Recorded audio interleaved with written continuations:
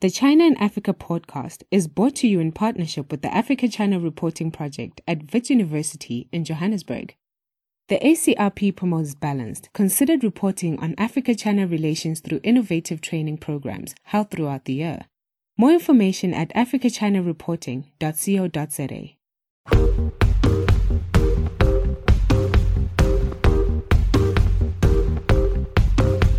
Hello and welcome to another edition of the China in Africa podcast. I'm Eric Olander, and as always, I'm joined by Cobus van Staden, a senior China-Africa researcher at the South African Institute of International Affairs in Johannesburg, South Africa. A very good afternoon to you, Cobus. Good afternoon. Cobus, we're going to pick up our discussion on the Belt and Road issue that we really brought up over the past couple of weeks.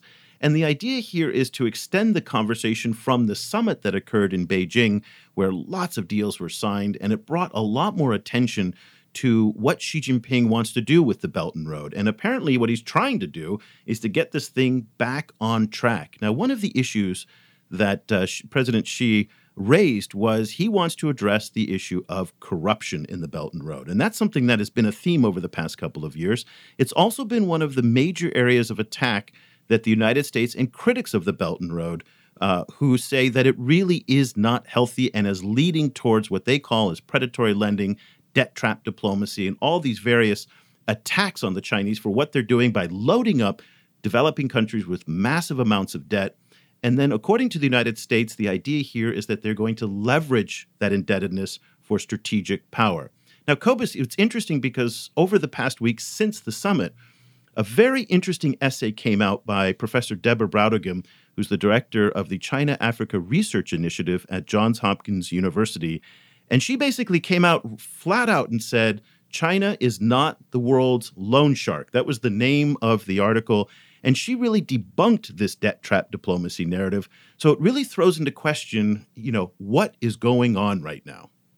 Yeah, so you on the one hand you have this narrative that China is using debt in a strategic way to essentially control small countries, and then critics like Deborah Brautigam and us, you have pointed out that actually no, that's not what's happening, and that the examples of for example state assets being seized because of bad debt is there's actually very few of those examples available to us. But then the next question becomes: so what is it then? Are we saying that the BRI is completely A-OK, that there's no problem with debt, or if there are problems with debt, what are those problems exactly? So it feels like there's a kind of an additional conversation that needs to take place after refuting the debt trap narrative. It's interesting you bring up the concept of conversations because it really does sound like there are very, very different conversations going on between African leaders and their Chinese counterparts, between African leaders and their constituents, and between the rest of the world, particularly the United States, the IMF, and European countries, all on this issue of debt. Now, just to give you a little flavor of the intensity with which the United States is bringing to this issue, there was an interview that CNN did with Rear Admiral Heidi Berg, who's the director of intelligence in the U.S. Africa Command. And we're going to play a little bit of sound for you because I think it just gives you a taste of how intense and persistent the United States is in raising the question of the combination of debt, of Chinese aggressiveness, and the issue of sovereignty. Let's take a listen. Seeing the investment, the level of investment, the level of influence that China has been able to achieve, there's been raising awareness of the predatory lending practices that are in place, the debt burdens that can undermine sovereignty. So the United States makes a very, very strong case that it is debt trap diplomacy. That is the nature of what the Belt and Road is and underlying what China's agenda is in the developing world. We want to give you a different perspective, though, on this. And it's really great, an opportunity for us to be able to find voices from a new generation of policy, analysts and thinkers. And so we found this great essay called China's Debt Diplomacy is a Misnomer. Call it crony diplomacy. And it was written by Marc Acapinier, who is formerly of the Center for Strategic and International Studies. He recently just left there to take on an exciting new job, which unfortunately I can't tell you about now, but we'll be able to tell you about it in a few weeks. But when he was at CSIS, He was following Chinese geopolitical and economic engagement throughout Eurasia, and specifically on the Belt and Road. He's also a member of the National Committee on U.S.-China Relations and spent a few years back in China where he was teaching English and was a lecturer at Baoshan University in Yunnan province. So has some experience working in the think tank circle in Washington, also in Beijing. And one little very fun fact here, he's also a certified IRS tax preparer. So if you're an American, Mark is your guy to help you out with your taxes. A very good morning to you from Washington, Mark. We're thrilled to have you on the show. Well, it's an honor to be here with you today and to be on the show. I've listened to you all for quite some time, so I'm happy to speak on this topic. Well, it's fantastic to have you, in part because one of the things that we've been trying to do on the show is to find a new generation of policy analysts who give a different take. And that's why I thought your essay on Forget Debt Diplomacy, Call It Crony Diplomacy, which was really your, the case that you make. So why don't we kind of just, before we get too deep into it, give us a very brief overview of the message you were trying to convey in this essay and why you think maybe that the United States leadership has it wrong in their assessment of what the Belt and Road is and what the Chinese are doing in places like Africa. Of course. So I'm coming from the background of being exposed to a narrative that the U.S. has relied on to characterize Chinese engagement abroad. And essentially, that narrative is China's investment being used to bankrupt recipient nations or partner nations with unsustainable debt and then demanding steep concessions as part of the debt relief. And so it's viewing Chinese investment or unsustainable investment as a geopolitical, geostrategic tool. I'm coming from the angle that this is a caricature of what is actually happening on the ground and that is placing malintentions on a wide array of activities that I don't believe is constructive to characterize as debt diplomacy. I call it crony diplomacy for the reasons that I believe Chinese investment or its strategy is motivated by profit-seeking behavior and economic considerations, and that can lead to a combination of toxic or bad practices that result in the uneven development that you see where you have some BRI products really being successful and adding to the economic development of countries, and you see some dud projects that don't really accomplish what they set out to accomplish. So let's break it down. When we talk about debt trap diplomacy, generally we talk about the centrally controlled, centrally orchestrated use of debt to essentially entrap poor countries, and then once they can't pay their loans, then China gains some kind of leverage over them. What do you mean specifically with crony diplomacy? Who are the main actors in that, if not this kind of idea of everything being centrally controlled by the Chinese government? That's a fascinating question. I would caveat my response that I always find it interesting when people talk about China as a threat, and they speak about BRI being something that we have to pay attention to.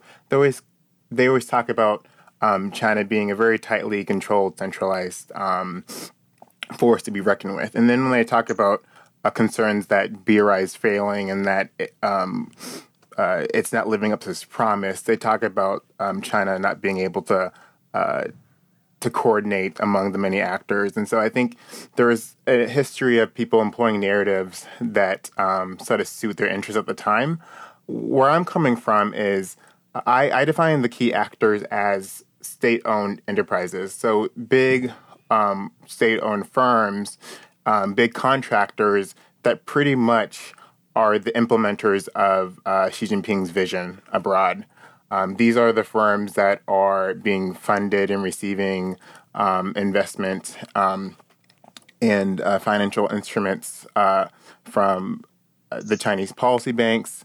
They're the ones that are and have been abroad in sub-Saharan Africa and Asia, and they're the ones that are sort of interpreting Belt and Road on the ground. So when I talk about coordinated diplomacy and who's sort of employing it, I'm specifically mentioning these large state-owned enterprises that are exploiting and taking advantage of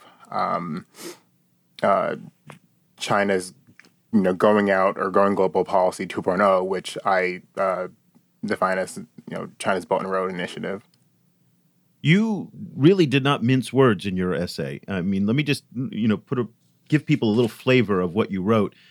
You said there's little evidence that actually suggests that Beijing coordinates a unified strategy to lure the developing world into unsustainable debt. Now, that phrase right there really goes at the heart of the U.S. allegation against the Chinese. The U.S. really make this to be a political and strategic initiative from the Chinese, and you're attacking that right there. What you said is, instead of a state-led strategy, Chinese firms, motivated by profit and abetted by a toxic combination of bureaucratic disorganization, incompetence, and negligence at the state level, have exploited poor nations which are dependent on cheap and sometimes bad loans. Explain that. So in the U.S., when we talk about debt diplomacy, we utilize some of the same core examples. And so a lot of times Sri Lanka's Habantota port is employed as evidence to showcase China's bad investments and the concerns that it's luring countries into debt traps. But the evidence shows that besides Hambantota Sri Lanka port, there's very few examples displaying and demonstrating a case where China has seized assets abroad. There's not very few examples. Deborah Browdegum and others and us, there are no other examples as far as we know. Yes, I would say there's no other examples as well, but people talk about concerns, like Mombasa's port in Kenya was something that people were following and eventually was debunked. So I have not seen any other examples other than Sri Lanka's Hambantota port. And what I also see is that BRI is a vision. It's not necessarily an initiative in the same way that the U.S. and Western countries create and curate policies. It's an adaptive vision that is adjusting itself over time, that rhetoric and the policies are being rehabilitated given, this international pushback and resistance you find from many countries. And so because of that, you see cases of China renegotiating the terms of loans, forgiving debt by some countries. I know that recently Zimbabwe and Cameroon were countries that have had their debt renegotiated. So in some ways, the caricature of debt diplomacy does not take into account the ways that China has been trying to court existing Belt and Road recipient countries and to alleviate some of their concerns for unsustainable amounts of debt for these projects. Let's look at the side of the African governments, or then the other BRI partner governments. One of the big criticisms of debt trap diplomacy has been that, of the narrative of debt trap diplomacy, has been that it completely discounts the agency of African governments and essentially, portray them as being complete pushovers. Who are kind of enthralled to this Chinese power. In your article, you show that in a lot of cases they really, really lack capacity, to the extent that that really, really necessary feasibility studies and also economic impact studies just don't get done. And so it's very easy for companies who are in it to escape a very tough competitive environment in China to do more business overseas, but then also who have access to relatively easy financing can then convince them that a project will actually be more economically beneficial than it actually is, and that they frequently need a more expensive version when a cheaper version would have been just as good. Why is it so easy to convince these governments of these fallacies? And why are we looking at a situation where the governments have such low capacity to actually check for themselves?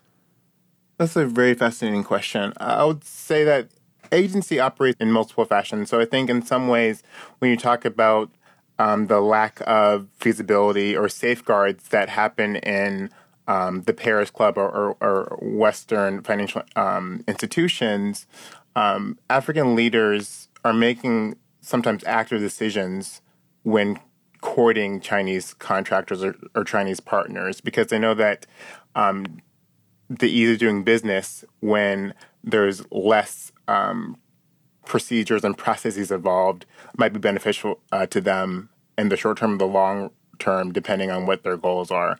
And so you have Chinese contractors that have been on the continent for a while, building projects, already have pre-existing relationships with certain individuals, and also come with financing that is less restrictive.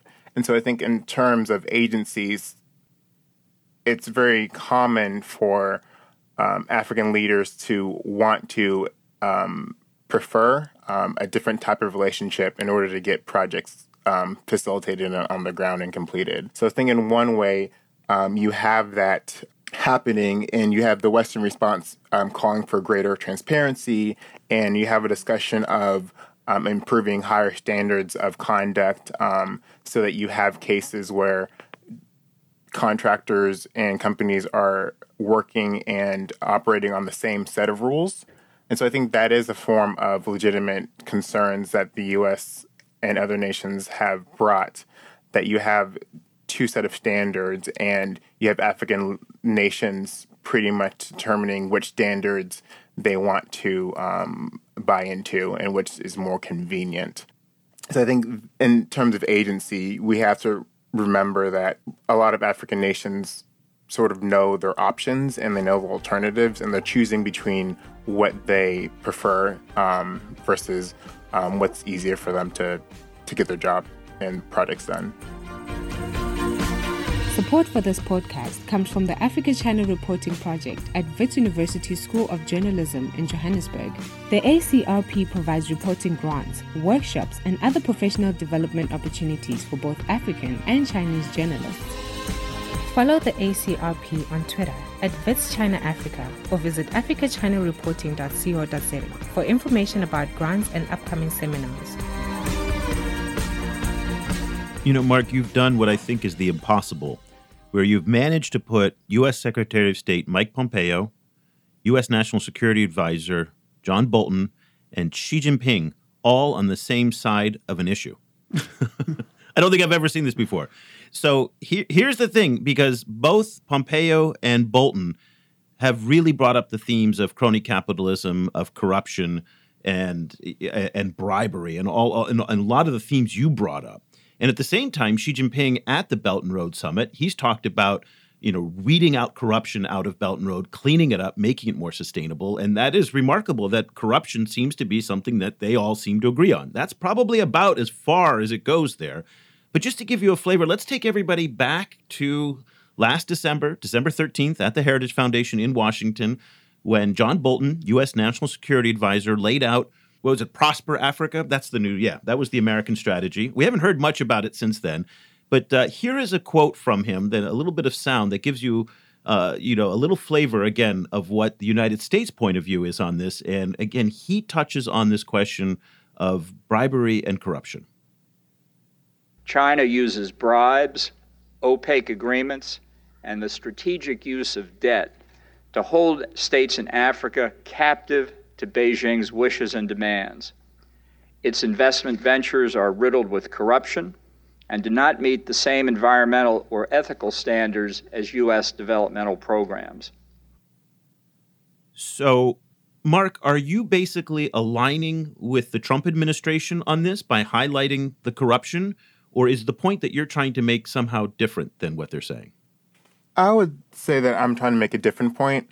I do acknowledge that there is legitimate criticism for what Bolton is calling out, that there is corruption.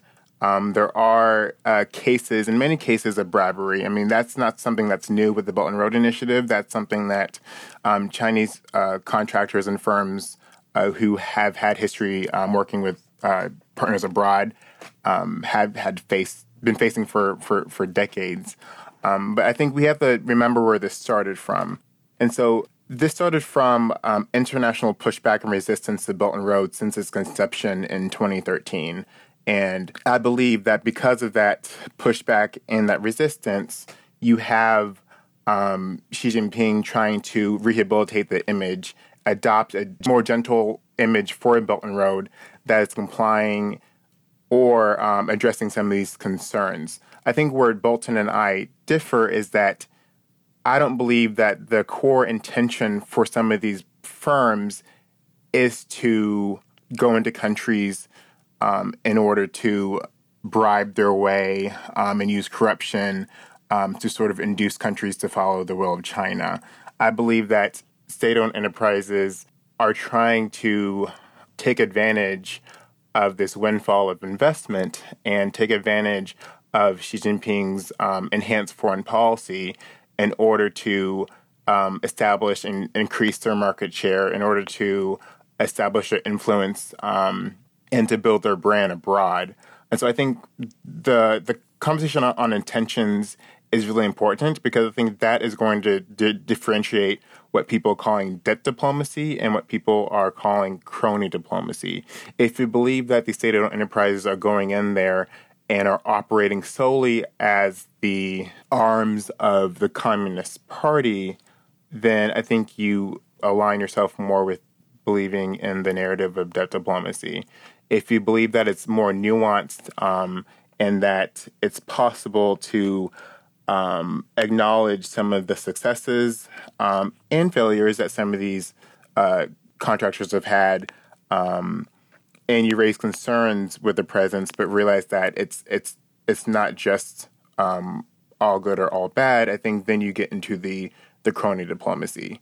But the caveat, it is fair to raise that these state-owned enterprises are influenced and governed by the Communist Party, so they are in some ways an extension of the CCP's vision of how they see themselves developing abroad. But I think the conversation of intentions is really important to uplift because that's going to determine how you fall on the spectrum. If I get your point correctly, you're essentially saying that that there's a difference of order here. So rather than, if the debt trap narrative is that the Chinese government is using these companies to essentially entrap poor nations for strategic reasons. You're making the point that these companies are acting independently in a kind of competitive marketplace where they are facing a lot of competition from other similar companies, and so they're trying to take advantage of this moment where there's a lot of Belt and Road funding available, and just simply trying to maximize their own position rather than acting as a tool for the Chinese government. Am I getting that correct? Mm-hmm. That's along the lines of where I'm coming from. I think that I wouldn't say that they're acting entirely independently because these are state-owned enterprises that are governed and heavily influenced by the Chinese Communist Party. And so in some ways, they are an extension of the Chinese government, an extension of of China's vision abroad and how it wants to, rehabilitate its image. But I want to sort of revisit the conversation that we had earlier about agency. I do think that many countries and many leaders, they understand the choices that they're making. And because of that, they understand the consequences of these choices. And so they're able to understand that when they're accepting investment and a partnership with some of these contractors and these state-owned enterprises, they understand what that fully entails. And they're willing to accept that risk for whatever that project might be, whether it be a bridge or a road or an energy project. But I do think that because of this international pushback and resistance by Western countries and also some recipient countries, there is this rehabilitation going on, and Belt and Road is adopting a more gentle image in order to ease and alleviate some of the concerns that's been brought up. But essentially, I do think that these companies are trying to seize on the going global strategy that existed before Belt and Road. They're still trying to make a claim, increase their exposure abroad, and really learn how to operate abroad. And they're doing so knowing that there are going to be some successes and some failures. So I don't think they're going in there fully in order to carry out the will of the Communist Party. I think it's more nuanced than what you see discussed in the U.S. So if your article was to have been translated in Chinese and published in the Chinese press here, which there's no way in God's green earth that would ever happen, but let's just say it is, let me try and channel some of the outrage and some of the response that I think you would generate. You don't present much in the way of evidence. These are your assertions. This is, again, I'm trying to channel what Chinese reaction would be here, okay? You are accusing Chinese companies of corruption and of crony capitalism, when in fact there is a long history of Shell in Nigeria, of France-Afrique in Gabon, and all over in the French, and Arriva in Niger, and the American companies like Walmart in places like Mexico. That is the nature of global capitalism in many respects, and especially on infrastructure projects. Name me an infrastructure project in a major, particularly in a developing country, but even in places like New York and London, that didn't have corruption involved in it. Payoffs, deals. It's just the nature of what these things happen. And articles like yours, again, I'm channeling here, so please kind of take this in a grain of salt. The Chinese have built 3,116 projects in the developing world. What have the U.S. and what has the European Union done comparatively on infrastructure? Nothing over 50 years. This is really a point that people hear. They get really pissed off when they hear this type of criticism, because they say, we are out there doing it. Yes, there may be corruption. Yes, there may be problems. But all you guys do sitting in Washington at your think tanks is criticize, and we're on the front lines actually building ports, roads, hospitals, airports, bridges, and all those different things that for 50 to 60 years, all of the aid and development programs that the World Bank talked about doing in Africa, but never conveniently actually got around doing, despite the fact that they paid $1 trillion or whatever vast amounts of money into it. That is the outrage that you hear from young people here when they read criticism like what you've written. I'd be very interested to kind of get your take, and I'm not sure if you've ever had a chance to get response from Chinese stakeholders on your article, but how would you respond to that type of real frustration that they get when they hear things like what you've written? Mm-hmm. No, I think it's very valid that to say that China is not the only country that is facing these allegations and has firms and companies that are operating in a way that doesn't always uphold the highest standards. I would say that the difference between what China is doing and what some U.S. companies have been alleged to do is that when Chinese companies are going abroad, these are state-owned enterprises that are governed and that are influenced by the Chinese government. When Walmart is going abroad, or Shell, or you name it, is operating in Nigeria or the DRC, they're not representing the interests or the will of the U.S. government. These are private entities that, when they break laws and regulations, especially locally, there are ramifications legally and other forms of redress within the U.S., but also in that local environment. Chinese state-owned enterprises are an extension of the government. And so when they are engaging in fraudulent activity or being implicated in bribes or other less than positive deals, that is very much related to the Communist Party. So I think that's one big distinction, is that when you have firms that are operating as an extension of the government and when you have firms that aren't, that's a key point. And yes, I do think that it's important to realize that there has been a lot of successes on the continent by Chinese firms and contractors that have been doing work for for decades. And so, Belt and Road started in 2013, as we all know, but Chinese involvement in the continent, spans all the way to the Cold War era, and it's been sort of consistently upticking since that time. And because of that, you have recipient nations that can't really ignore the allure of investment from like Chinese enterprises. But I do think that one of the big differences is when you have companies that have a relationship with the Chinese government, it sort of blurs the line between what is really commercial interest and commercial diplomacy and what actually has geostrategic implications and what is actually possibly the aims and ambition of a government as compared to a one-off or entity or a private company. The article is China's Debt Diplomacy is a Misnomer. Call it crony diplomacy. It's in The Diplomat back on March 12th, written by Mark Akapinine. I think I got your name there right. I'm not, Nigerian names sometimes throw me for a curve, but Mark, listen, we are so happy that you had the chance to talk to us. It's really a different point of view because we hear a lot about the debt trap diplomacy narrative coming out of Washington, but not necessarily on this crony diplomacy. And I thought that was very, very interesting. People, they can't follow you anymore at the Center for Strategic International Studies, where you recently left. But if they want to follow what you're doing and your adventures, what's the best way for them to get in touch with you? Of course.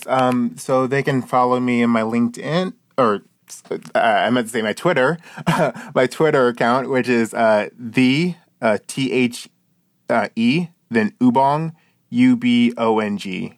So the Ubong is my Twitter handle. They also could go to my LinkedIn. It's all public as well. But my Twitter is going to be the best way of following the content that I put out, as well as if they have any questions or comments about this episode or the article at The Diplomat, I welcome any feedback, especially, as you mentioned. It would be great to see what the average Chinese citizen might have to say about my article. Yeah, I can tell you they wouldn't be too happy. Let's just kind of say that. But it is fantastic. Mark is a 2012 graduate of Duke University, and really, again, as I mentioned at the top of the show, part of a new generation of thinkers and part of the group of people that we want to start engaging on the show, who present a very different approach to thinking about global policy and the Chinese engagement in Africa than some of his older peers, like from my generation, who think about it differently. So we're trying to bring some of these younger voices on. Mark, thank you so much for taking the time and getting up early for us in Washington, D.C. We really appreciate it.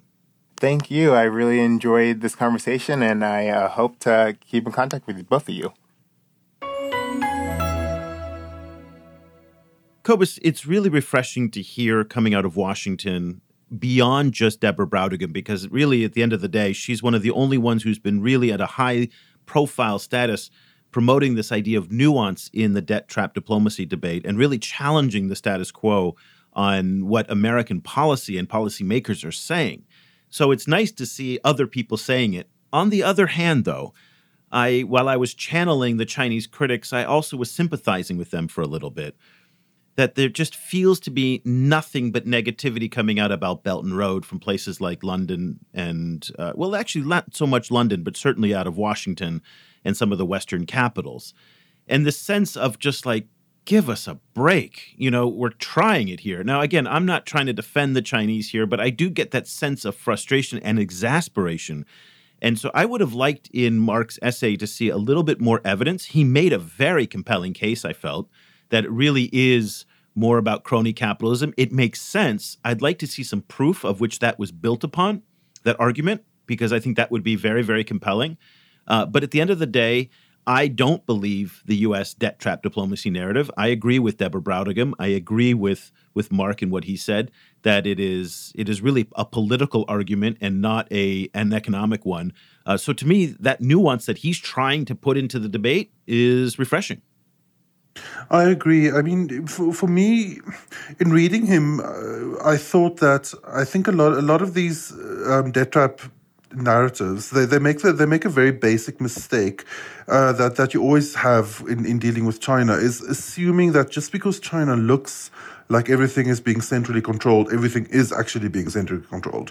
That there is, that to underestimate the complexity of the number of Chinese actors involved, and to overestimate how much control the Communist Party has.